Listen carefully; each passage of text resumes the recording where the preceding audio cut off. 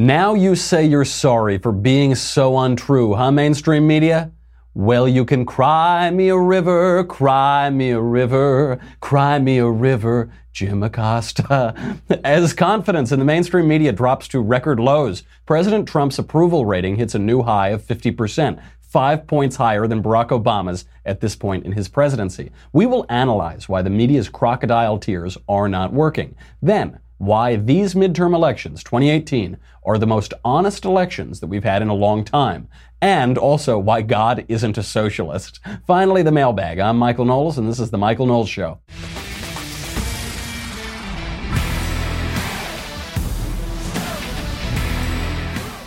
All right. Just got back in from our nation's capital, had a good time, walked around the Gold House, got to visit with YAF. Young America's Foundation gave a speech there on owning the libs and how wonderful it is. I think you can probably catch that online. YAF might be streaming it somewhere. And I left my compatriots there in D.C. We were like ships passing in the night, didn't get to see one another. I don't know if I'm more tired because I just got off the airplane and I came here, or because I closed down Shelley's back room with Ali Stuckey last night. It was one of those two things. I'm not sure which one. But a lot of fun anyway. I really enjoyed seeing YAF. And, we're doing this tour in the fall with YAF, Covfefe on campus. So if you would like me to come spread the simple joys of Covfefe to your campus, put in a request through the YAF website, yaf.org. I think there should be a link for my tour there, and you can just put in a request and we'll set it up. We're going to be picking those schools and dates soon, so get that in pretty fast. But there's a lot to get to. This was really fun. Talk about a good news cycle to be hanging around D.C. We have the one and only Jim Acosta. If Jim Acosta did not exist, conservatives would have to create Jim Acosta. The future Daily Wire White House correspondent, Jim Acosta, he got into a little heat because he was at a Trump event. He was at a Trump rally, and some Trump supporters were heckling him. I wonder why. I wonder why they would do that. And that seems so crazy. So then Jim Acosta went on television and started crying those mainstream media crocodile tears. Here is Mr. Acosta. He's covered countless of these and has become one of the president's favorite human punching bags. CNN chief White House correspondent Jim Acosta. Jim, we've seen your videos, and I've been to these events too. I've met with countless Trump supporters. Even I was shocked at the level of vitriol that was aimed your way last night. Give us an idea of what it felt like to be in the middle of it. Well, Essie, honestly, it felt like we weren't in America anymore. I don't know how to put it any more plainly than that. Americans should not be treating their fellow Americans in this way. But unfortunately, what we've seen, and this has been building for some time since the campaign, I've been talking about this as an issue since the campaign, when the president during the campaign referred to us as the dishonest media, the disgusting news media, liars, scum, and thieves, and so on. And then he rolled that right into the Oval Office and started calling us fake news and the enemy of the people. He is whipping these crowds up into a frenzy to the point where they really want to come after us. And we have these bike rack like barriers around the press cage, as we call it, to protect us essentially from people who might take things too far. It's unfortunate because, and I try to calmly talk to a lot of these folks at the rally last night to say, listen, hey, tell me what you want to talk about here. Why are you guys so upset with us? And they would kind of go through a list of questions. Most of the questions were about, why don't you guys report positive news about the president? And I said, hey, you know what? We do that. We were reporting on this positive job numbers in the economy last Friday. And my sense of it, Essie, is that that these opinions that these folks have at these rallies, they're shaped by what they see in the primetime hours of Fox News and what they hear from some conservative news outlets that just sort of give them this daily diet of what they consider to be terrible things that we do over here at CNN. It's very unfortunate, but it's a pitting of American against American, and honestly, it needs to stop. Honestly, it needs to stop. And I'm Ron Burgundy. I'm Jim Acosta, Ron Burgundy. You never see him and Will Ferrell in the same room at the same time, do you? So he felt like he wasn't in America anymore. And I actually kind of like Jim Acosta. I'm very serious. Someone asked me if the Daily Wire could send a representative to the White House, who would it be? I'd say it would have to be Jim Acosta. Because there's this sort of guilelessness to him. They report the most absurd fake news all the time. And by fake news, I mean certain dishonest lines, certain actually inaccurate stories. And then also they just harp on constant negative nonsense. President Trump has the most negative press coverage in modern presidential history, despite the fact that his approval rating in the country is 50%.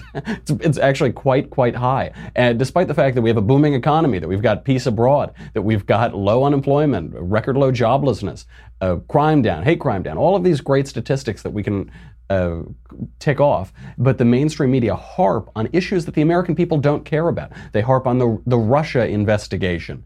They harp on these issues that Americans rank in the bottom percentages of what they care about, what matters to them, what it should be newsworthy, what should be politically newsworthy.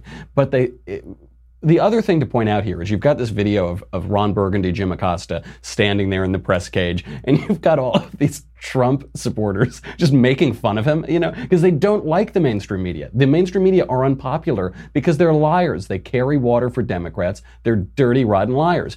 But they're not like punching him in the face. They're not climbing over the cage to stab him or something like that. There haven't been political attacks on journalists in America in recent history.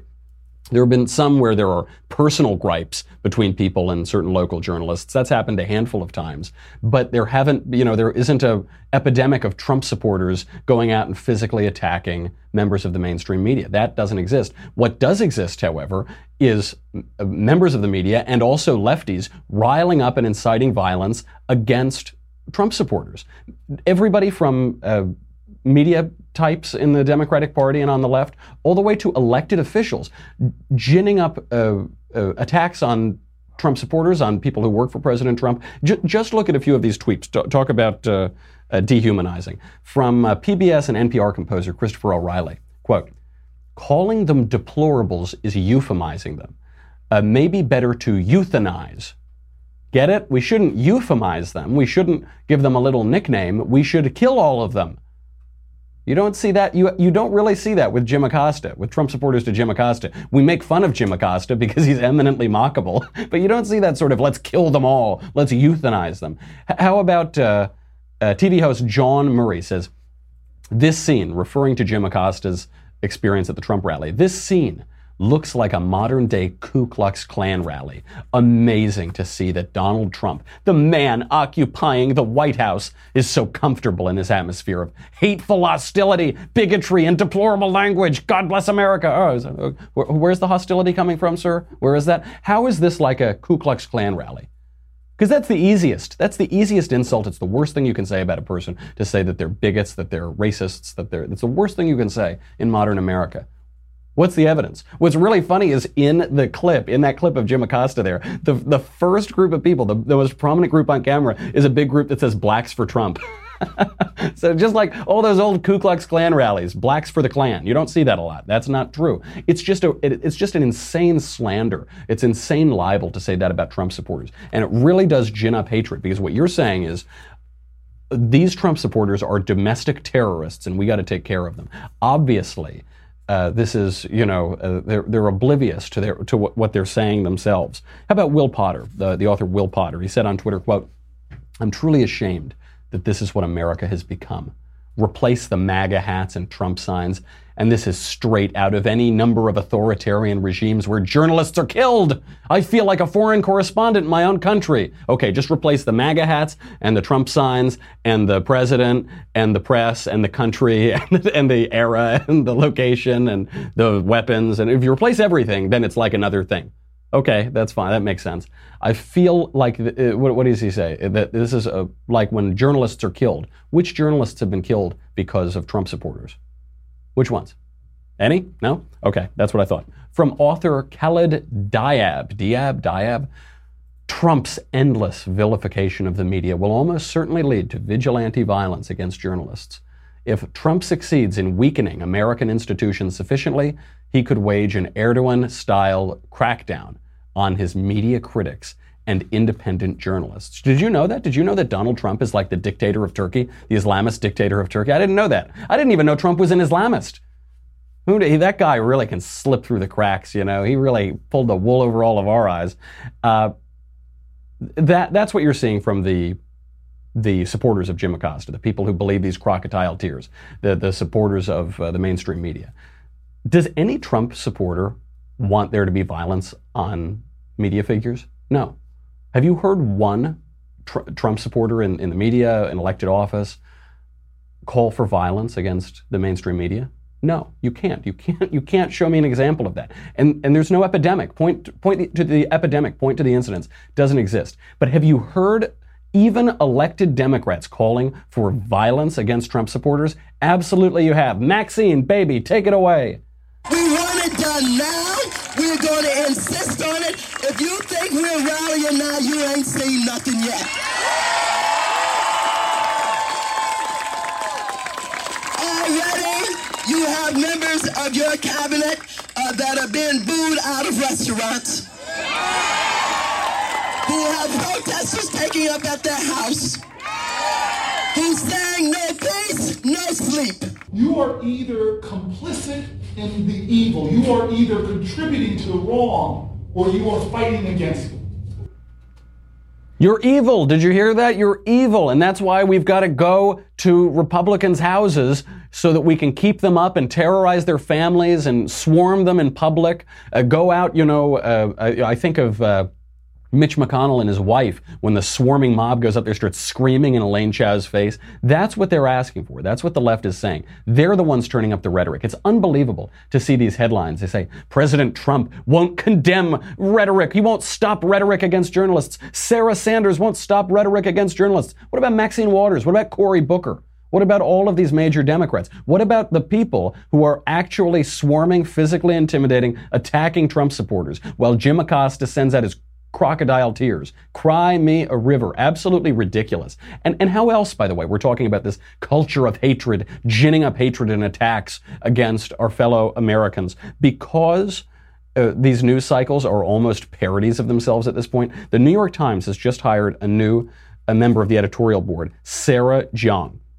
They just hired Sarah Jiang, and all of a sudden some old tweets are coming to light. But when I'm talking about old tweets, I'm not even saying like James Gunn, tweets from 2006, 2005, over 10 years ago, 13 years ago. I'm talking about tweets from just a few years ago, where this woman, this reporter, this journalist, who was hired by the New York Times to be on the editorial board, says horrific things about white people. Not individual white people, horrific things about white people as a category. Here are just some of the quotes. And I'm going to have to censor them. I'm going to be silent for half of all of these quotes because they're really profane. Dumb effing white people marking up the internet with their opinions like dogs urinating on fire hydrants. Okay? I guess that's what I'm doing right now. I'm just marking up the internet with my opinions. Sorry. Another one. Are white people genetically predisposed to burn faster in the sun, thus logically being only fit to live underground like groveling goblins? That was actually Ben's justification for putting me in the broom closet. He said, you're only fit to broadcast like a groveling goblin. Maybe Sarah Jiang is onto something here. Another tweet, hashtag cancel white people. That's it. Actually, Ben was using that justification to get rid of this show. I don't know. Maybe there's really something to her media strategy. She goes, quote, oh man, it's kind of sick how much joy I get out of being cruel to old white men. Yeah, I think that is sick. She goes on, I dare you to go to Wikipedia and play things white people can definitely take credit for. It's really hard. Is it? Well, all right. Well, maybe we'll try that later. Next one, quote, white men are BS. Okay. Next one, quote, at Rep Dan Mode, white people have stopped breeding. You'll all go extinct soon. This was my plan all along. I guess that is just statistically true because whites don't have a lot of kids. So, all right, maybe one of those is almost defensible. She just spews all of these. This is just a handful. This isn't even all of them. The really incredible thing, so we've seen this concerted effort for some people to just attack their character, go back, find some joke they made 10 years ago and try to get them for it. This is not that. This woman is being hired for her opinions. She's being hired for her writing, for the writing that she's put out publicly. And in the very recent past, these are the opinions that she writes down that she thinks are worthy of publication and of being put out for the public. And they're horrific. I mean, they're really, really wicked. I dare you to read all of those tweets and just replace white with black. Just go through and read them. Now, I know some lefties are going to object to this. They say, oh, stop it, Michael. There's no such thing as reverse racism, which is true. There's no such thing as reverse racism. There's just racism. That's all just racism. But one thing the lefties on campus say is, because they break everybody down into these racial categories and sex categories and all of this, and they say, no, racism is when you are mean to a certain race, you judge a certain race categorically, and you have power and privilege. So, they always rank them. They say, okay, Native Americans have this amount of privilege, and Mexicans have this amount of privilege, and black people have this amount of privilege, whatever. But the irony of this is that Sarah Jeong, this woman who was just hired by the New York Times, checks every privilege box, right? If you're going to use the logic of the left, she's Asian in America, and statistically that puts you at an advantage, right? Because Asians in America categorically do better on an academic standing in universities. That's actually why there's discrimination against Asians in universities, is because they do so well. This is what this Harvard lawsuit is about now. Harvard was discriminating in part against white people, but even more so against Asian students because they didn't want to fill up the whole class with Asians, many of whom were qualified to go to Harvard. How about, where else did she go? She went to Harvard Law School. So that's probably a pretty good privilege check mark. She's written for The Atlantic. She's written for Motherboard. She's written for Washington Post. She's written for New York Times Magazine. If you're going to use the logic of the left, the privilege logic, it does not get more privileged than this girl, than this woman. And she is saying these horrifically racist statements. So what does the New York Times say when this all comes to light? First of all, obviously they knew about these tweets. They're not that stupid at the New York Times, I don't think. They've seen what she's been writing for the past few years. And what do? They hire her anyway, and then they defend her. They sent out a statement about this. They said, look, she's a victim. She's really a victim. This is always what they do. Whenever you find somebody, some leftist bully, and you call them out for being bullies, they play the victim. So they said, oh, Sarah Jeong was being harassed by people for her gender and her race and her this and for that and blah, blah, blah, blah, blah. And so she responded, and it wasn't good. It wasn't nice. But, she's really the victim here. No, she's not. She's a vicious racist. She said horrible and indefensible things, and I don't want to ruin her life for that. She can still go get another job, but she should not have a job spouting these awful opinions. The one job she is now prevented from having is offering her opinions in a mainstream publication. So this offers a couple directions. One, the New York Times can fire her if they want to remain a mainstream, not terribly radical organization, or by keeping her on staff, by saying, no, Sarah Jeong is part of the editorial board. They are saying, we are radical. We are radical. We are racist. We defend all of these things. That's who we are now. That's who we are. And I think most of us have known that the New York Times has been this way for a long time, so it's not surprising at all. But I guess now they're just forced to be honest. This is a really incredible aspect of the Trump era in politics, in culture, in politics. People are being more honest. For years, how long have we said the Democrats are socialists? They're functionally socialists. They're embracing socialism. And they said, no, we're not. I remember I was advising a campaign in 2010, and there was a rumor going around that our opponent, the incumbent in the race, was a member of the Democratic Socialists of America. Just a rumor. Someone sent it in. We researched this like crazy because that would have killed his whole campaign. It would have killed it. That would have been the end of it right there. He came out strongly against it. He said, I've never been part of the Democratic Socialists. No way, no how. Don't you dare say that. Now they're being honest. Look, that candidate did advocate socialist policies. Now they're being honest about it. They say, yeah, we're socialist. You got it. You got me. Yeah. We at the New York Times, this girl, Sarah Jeong, I hate white people. I don't like white people. I want them to go extinct. I don't like them. But at least she's being honest. She's not harboring her biases and her prejudices and being deceitful about it. She's putting it out there in the open. The New York Times is saying, this is the kind of stuff we are. These are the people we hire. These are the opinions that we put out there. Okay, that's fine. We've known that for years, that they've been subversive and awful and just a radical left rag. Now they're being honest about it. And even Vox.com. Vox.com is being pretty honest about their socialism. So there was a writer at Vox.com, Megan Day. She writes in this piece, quote, I'm a staff writer at the socialist magazine Jacobin and a member of the Democratic Socialists of America, and here's the truth. In the long run, democratic socialists want to end capitalism. And we want to do that by pursuing a reform agenda today in an effort to revive a politics focused on class hierarchy and inequality in the United States. The eventual goal is to transform the world to promote everyone's needs rather than to produce massive profits for a handful of citizens. That last part is not how it's going to play out, but she's being honest. And I really appreciate that. You can knock her for holding just a pernicious and awful ideology, but you can't knock her for being deceitful. At least she's putting those ideas out there. That's really what they're saying. Yeah, no. Democratic Socialists, we're not just regular old liberals. We're not even regular old American lefties. We want to undo capitalism. We want to fundamentally transform America. I'll give her credit for that because that is going to make this election honest. You've got 42 candidates right now running state, local, federal in the United States with the official endorsement of the Democratic Socialists of America. They're being honest. They're saying these are the ideas, a real battle between markets, between economic freedom, and between socialism. Rudy Giuliani, the excellent mayor of New York and also now the lawyer for the president, he is saying that this investigation, the Mueller investigation, is all about impeachment, and therefore the midterm elections are about impeachment. Alan Dershowitz came on the show the other day. He said the Democrats won't be able to impeach Trump because they can't accuse him of a real crime. There's no evidence of a crime.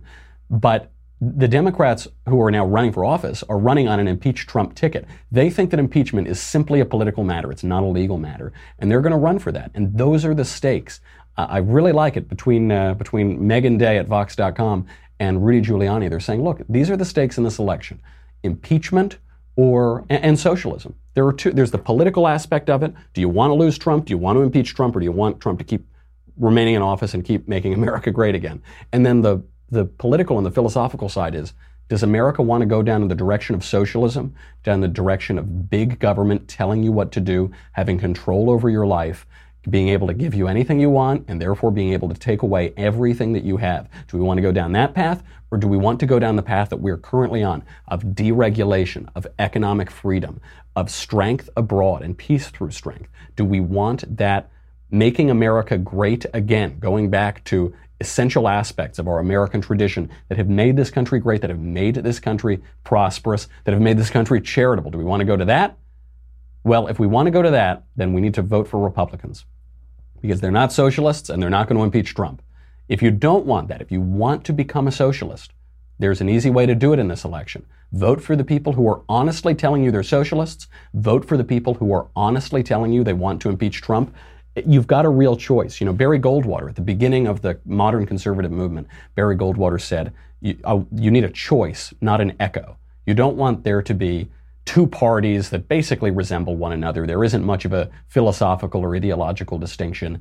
What you need is a choice. If you give Americans a choice, conservatives have a much better chance of winning. When we nominate squishy people, Mitt Romney comes to mind or John McCain comes to mind, when you nominate squishy Republicans, not very conservative Republicans, they lose because you're not giving people a choice. It's Democrat or Democrat light. But now there's some real honesty here. Barack Obama ran as a moderate. But he wasn't a moderate guy. He's a radical guy. He painted the White House in rainbow lights. He is a radical guy. He wants to fundamentally transform America. But when he would say those things, he would always back off them. He would always try to explain them away. These guys today, I think in part because of the raucousness of President Trump, are being honest for the first time in a while. That's a beautiful thing. I've got to get to the mailbag pretty soon, but I don't want to lose that aspect because the only people now who are still being dishonest are the mainstream media. They're the ones who are crying. They're the Jim Acostas who say, wah, wah, wah. Stop doing this. Stop inciting violence. The violence is against Trump supporters. It's not Trump supporters against the media. The violence is the left wing, the violent left wing against Trump supporters, media figures and elected officials and activists. There was there are so many examples of this. Just one that I read before the show is there was an angry Trump critic who allegedly punched a homeowner in Boynton Beach, Florida, for having a Trump flag in his front yard. He punches this guy right in the face and then he drags the homeowner 30 feet while driving away.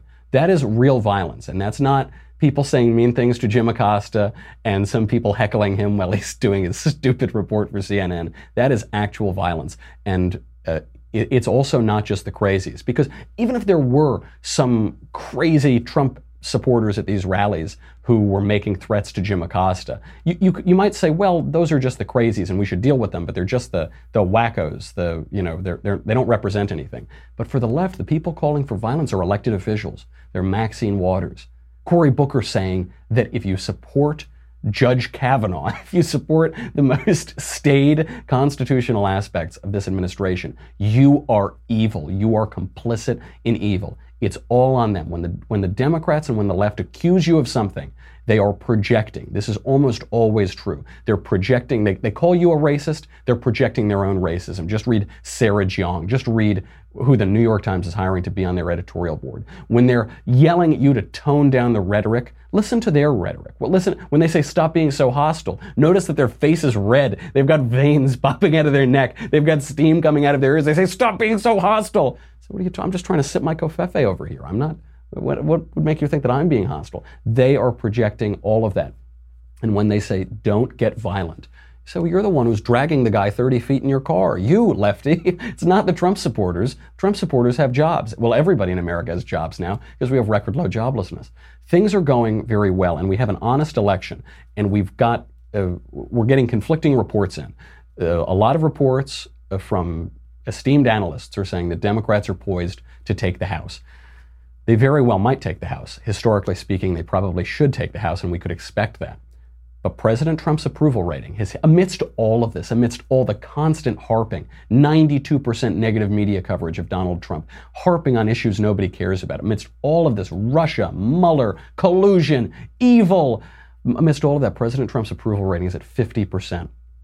Record highs, much higher than Barack Obama's at this time in his presidency. 5 points higher. That is really big. That's really big news, and I hope it bodes well for the future. The one thing we need to know is that Republicans have stakes in this election. It's an honest election. It will determine the ideological future of the country to some degree for some period, and everything is on the table. Impeachment to socialism, the future of our country. So you got to get out there and vote, because a lot of times we think, well, our guy's in office, we don't need to get out there. You really do. This is an honest election. History is going to look back on this election and say, wow, they were really being pretty honest about what they wanted, and it would be a real shame if we lose it. Okay, I got to get to the mailbag. If you are on DailyWire.com, thank you very much. You help keep the lights on. You keep covfefe in my cup. You keep Jim Acosta's crocodile tears pouring out and him crying me a river that I can lap in and bathe in and drink. So if you're not there, if you're on Facebook or YouTube, go over to DailyWire.com. You will pay $10 a month or $100 for an annual membership. What do you get? You get me. You get the Andrew Klavan Show. You get the Ben Shapiro Show. You get to ask questions in the mailbag. You get to ask questions in the conversation. That's coming up too. And then you get a life raft. That's what you get. You get a life raft amidst this deluge of Jim Acosta tears. Don't miss the vintage. The Jim Acosta vintage is a really beautiful one. It's the Jim Acosta Will Ferrell vintage of leftist tears. Go to dailywire.com. We'll be right back with the mailbag.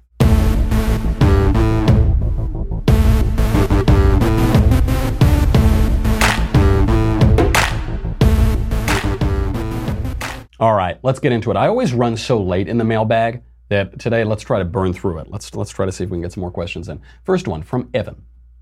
Dear great distributor of covfefe and drinker of leftist tears, can you explain what separation of church and state means for Americans? I find it hard to explain that this separation doesn't and shouldn't mean that government workers and elected officials cannot be religious or influenced by their religion, but I am being told by my leftist uncle that people should keep their religion between them and God. I find this absurd. What was the original intention of this concept for our country? Has it gone too far? Thank you, Evan. Yes, the Establishment Clause, the First Amendment says there won't be an established religion in the United States. We can refer to this as the separation of church and state, though I think that's a little misleading. The purpose of that separation is to protect the church from the state. It is not to protect the state from the church. As John Adams said, the United States is built for a moral and religious people. It is unfit for the governance of anybody else. It is to protect the church from the state. You saw in other places, in other revolutions, the French Revolution is a good counterexample of this. the separation of church and state meant the destruction of the church. They knocked down churches. They confiscated church property. They built temples to reason. They practically insisted on atheism as a matter of course and as a matter of law. And look what that did. The people who say, keep your religion to yourself. Look, you can be religious. I'm all for people being religious, but don't ever let that affect anything that you do. This is absurd. St. Francis of Assisi said, preach the gospel, and if you must, speak. What is he saying? He means that if you've got the gospel, if you believe in Jesus, if you're a Christian, this affects every aspect of your behavior. This affects everything you do, and it should affect everything you do. It should transform your soul. St. Paul wrote, it is no longer I who lives, but Christ who lives in me. And he says, well, St. Paul, that's fine, but don't let him live publicly. Don't let us see him living in you. That's crazy. This gets to the other canard that people throw out. They say, look, we can't legislate morality. Stop legislating morality. Get your religion out of these politics. All political issues are essentially religious issues because they come down to first principles and they come down to virtues and they come down to values and they come down to morals. The question of raising taxes or lowering taxes is a moral question. The question of healthcare certainly is one, and you hear religious language about it all the time. Human rights. What do human rights come from? Human rights come from natural rights. Natural rights come from the natural law. Where's the natural law come from? From the natural lawgiver, the person who created nature, the person who created that natural law. They all come from a religious background. You know, St. Andrew Breitbart, the patron saint of modern conservatism, he said politics is downstream of culture, culture is downstream of the cult. It's downstream of what we worship. It comes through all of that. I talked about this a little bit yesterday at YAF. For the left, politics is religion. That's what they worship. It's why they use these phrases, erasure. When you disagree with a conservative, they say, okay, you disagree with me, you don't like my opinion. When you disagree with a lefty, they say, you're erasing my identity. This is a real phrase they use on campus and in other circles, and you're going to hear it become more mainstream. You're erasing my identity. You're invalidating my identity. And in fact, you are, because those politics are their religious identity. Why do we need to put caps on certain carbon emissions? Why do we need certain fuel standards in cars? To save the planet. That's religion. Should we tell the left to get their religion out of politics? No, of course you can't do that because it's all downstream of religion, and it's a really shallow understanding of religion and philosophical thought, and the religiosity that built the West. To say we need to separate church and state. You can't do it. This form of government that we have comes out of the very religious convictions that built Western civilization. So you tell your lefty uncle, not quite right. From Alex. Hello from Detroit. This Tuesday is the primary in Michigan. I'm torn who to vote for. I'm a libertarian conservative for the most part, and none of the Republican candidates align as such. In fact, there is a large gap for the leading Republican candidate who is endorsed by Trump, so I feel like my vote wouldn't matter. I am, however, tempted to vote on the Democratic ticket because there's a woman running as a very centrist Democrat, against Medicare for all, that's just socialism, and wants to reduce taxes on those in retirement. The second place candidate on the Democratic ticket is a very progressive individual, endorsed by Bernie and Alexandria Ocasio-Cortez, who will both be in Michigan campaigning for him this Sunday. Okay, so you've got the Republican candidate, and then you've got the moderate Democrat candidate, and then you've got the socialist candidate. I'm tempted to vote for the centrist Dem in the primary solely to do my part to ensure the progressive does not win and redistribute pudding to all. What are your thoughts? I am all for strategic voting. I am all for strategic voting. Some people say, this is unprincipled. That isn't unprincipled at all. Your vote is not primarily a religious action. We're just talking about religion and politics. Your vote is not primarily about you feeling really good about yourself. Your vote is not primarily about you showing your virtue to the world. Your vote is an instrument for governance. That's all it is. It's a way for you to participate in your government and try to get the best government that you can. I don't know the details of this race. From what you've told me, though, if the real threat here is that the super left-wing progressive candidate is going to win the primary, win the general election, and the only way to stop her is by voting for that centrist Democrat, fine, if that's really the case. I don't know the particulars of this, but if that's really the case, do that. Your vote is not a statement of your own virtue. Your vote is a way to participate in governance and try to get the best governance that we can. You should use it practically. You should use it realistically. This is not a moment to grandstand and tell everybody how wonderful and pure and great you are. Now, if the Republican can win, vote for the Republican. Absolutely. But if this is really about somebody who's going to be a socialist and try to get rid of all of our freedom, and somebody who's going to stem that tide a little bit until we can get a Republican in office, do that. Do that, absolutely. It's about the freedom. It's about preserving liberty. It's about preserving the country. Do what will work, and don't worry about seeming super duper pure to all of your other friends. From Matthew, how much time do we have? We have a little bit more time. From Matthew, hey Michael, do you like the Latin Mass or the Novus Ordo? What do you think? I'll give you one guess. I want an Aramaic Mass. I wanted to go real traditional. I really like the Latin Mass. I don't relatively care for the Novus Ordo or the new liturgy that you've had after 1965 with all of the acoustic guitars and eagle's wings, and it gets really frustrating. Why is that though? Some people ask me about that. They say, why do you want the priest speaking in a language that we don't really understand and facing away from you? It's about the purpose of the Mass. What is the Mass? Is the Mass there to entertain you, or is the Mass there so that you, led by the priest, can worship God together? What is it? What is it about? Being in communion with God or being entertained? And obviously, it's about communing with God. That's why the priest will face ad orientem, so that he's leading you and you're all looking together toward God, rather than him getting up there and doing a little soft shoe and telling jokes for people. And during the homily, he comes down, he says, hey guys, hey, so listen, here's the thing. No, here's the thing. No, hey guys. One should treat this seriously, especially in the Catholic Mass. You've got the real presence of Christ right in front of you. You've got God right before you on the altar. Don't behave like you're at late night comedy, and don't pretend it's open mic night at the Comedy Cellar or something like that. It's not. This is serious. Father Rutler, who was on the show the other day, he had a great line about this. I think I'm quoting it almost perfectly, where he said that there are some priests who, like actors in a dying vaudeville show, tell jokes from the altar. And those priests should limit their repertoire to the jokes that St. John told the Blessed Mother while her son bled on the cross. That is my feeling on the traditional liturgy and the Novus Ordo. And I hope...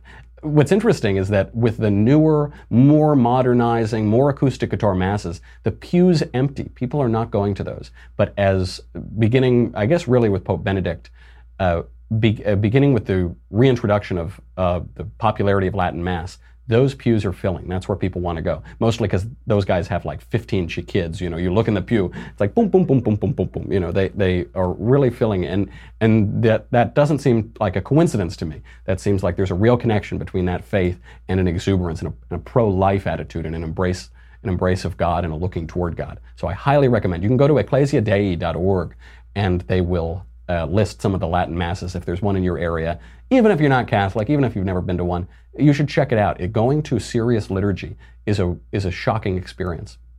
And it fills you with awe, which is the beginning of wisdom. Fear of the Lord is the beginning of wisdom. From Jacob, I'm having trouble with my faith and hoping you can offer some insight.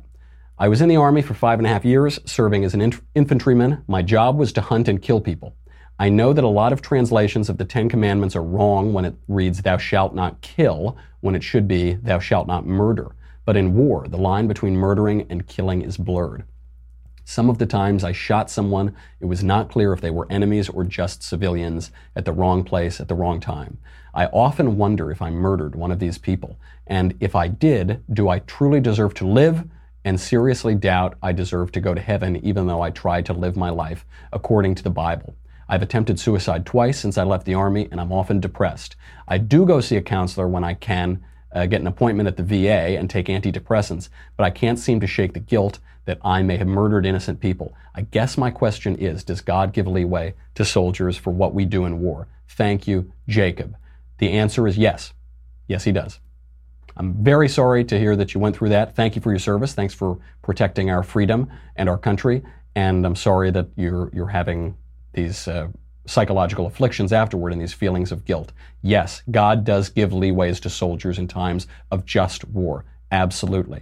To quote General Patton, I don't need to tell you this, but I believe it was Patton who said, war is a bloody killing business. It's a really awful thing. War is a terrible, evil thing, and it will never be eradicated so long as human hearts are beating, because that is the fact of life. That is the the worst, most extreme extension of politics, and it is a defining feature of civilization. There is war. So in war, you can either choose to fight and protect your country and protect your freedom and protect your family, or you can lay down arms and let the cruel rape the face of the earth. And fortunately, we don't do that in the United States. We don't do the latter. We defend our freedom, and we do it because people like you are willing to do that. And in times of war, there is collateral damage. There are blurry situations. It's unclear sometimes if someone's a bad guy or if someone's in the wrong place at the wrong time.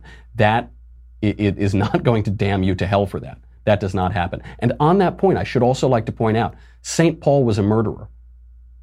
St. Paul wasn't participating in a just war. St. Paul was a murderer who killed Christians and persecuted them. And he is the apostle. He's the great apostle who spread Christianity. I can't begin to imagine the psychological difficulty that comes with. I'm not trying to make light of that. But you asked me a question so that I can give you an outside perspective, so that I can give you a little bit more distance and a little bit of a more objective perspective here. Of course, God gives leeway for that. It's a wonderful thing to defend your country. Defending your country involves doing things that hurt and that might be wrong and that make mistakes, because war is an evil, evil thing. But you did the right thing defending your country, and you're not going to go to hell for doing the right thing. I hope that helps. From Noah. What's crack-a-lackin', my homie? I bet this is going to be a lighter question than the last one. What's crack-a-lackin', my homie, Michael99? I haven't yet read, but was given a copy of Howard Zinn's book, A People's History of the United States, by my more liberal parents.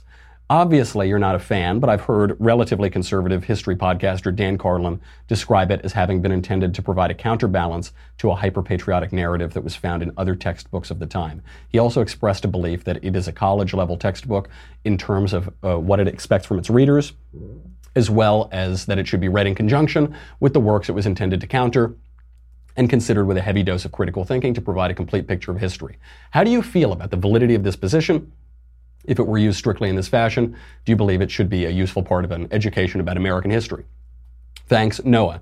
No, it's just trash. It's an absolute trash book.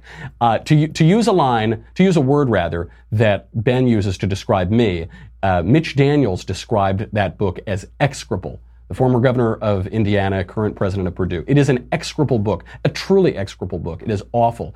First of all, I believe it was voted by a number of historians to be the worst history book or the second worst history book of modern times. It just really awful, but it's awful for a few reasons. One, it distorts the truth. It presents a very perverse distortion of the truth of American history. But also what it does is it instills in its readers a hatred of their country, and it also ideologically instills in its readers an idea that leaders don't matter, that great men don't matter, that men who make the individual decisions that guide history, they don't matter. All that matters is the great unwashed masses who have been oppressed and put upon. It is an ideological, polemical work of trash.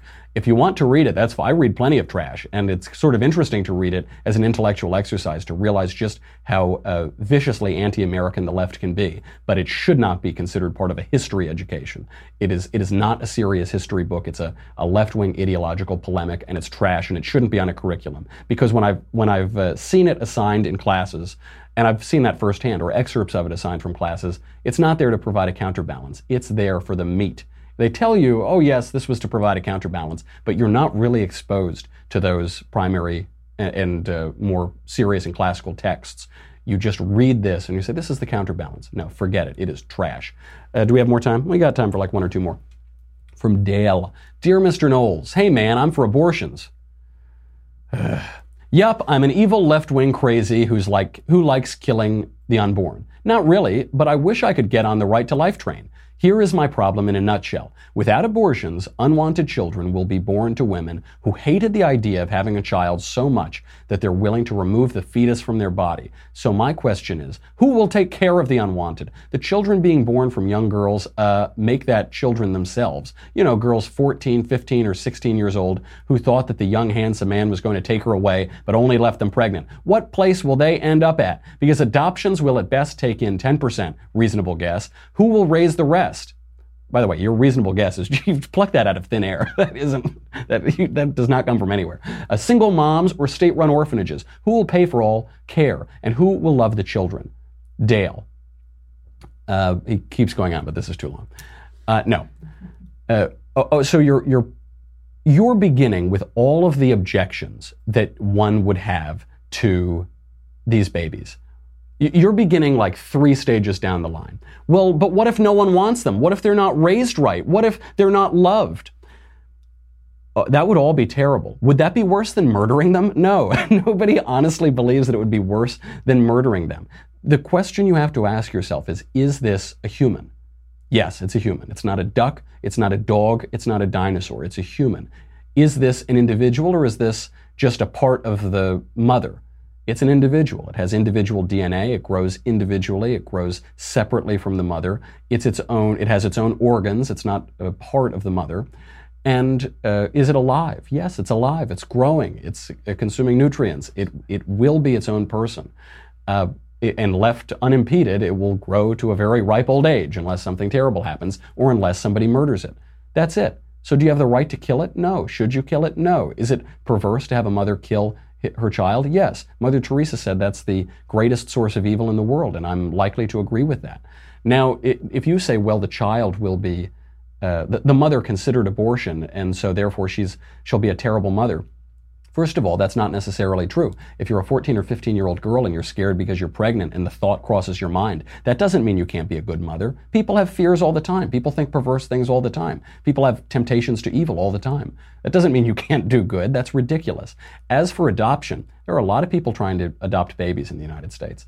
And to adopt American babies in the United States. I don't think the options are kill it or leave it on the doorstep of the fire department or something. That is not the case. But the question, you're so far down the line, ask yourself the question, would you kill that person? Would you kill that little baby? No. Should you kill a little baby? No. Which of these arguments could you not use to take out whole other populations, elderly populations, to use the example that, one of the examples that turned me pro-life, to kill ethnic minority young men, 18 to 24 in urban areas. Which of these arguments?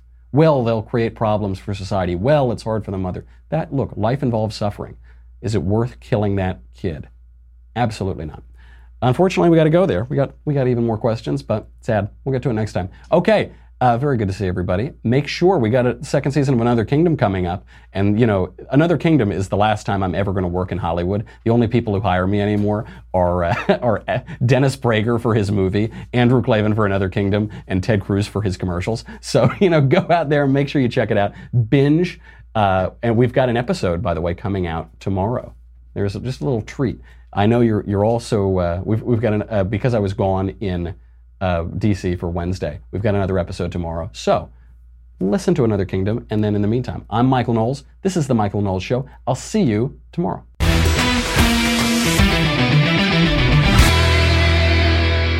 The Michael Knowles Show is produced by Senia Villarreal. Executive producer Jeremy Boring. Senior producer Jonathan Hay. Our supervising producer Mathis Glover. And our technical producer is Austin Stevens. Edited by Jim Nickel. Audio is mixed by Mike Coromina. Hair and makeup is by Jesua Olvera. The Michael Knowles Show is a Daily Wire Forward Publishing production. Copyright Forward Publishing 2018.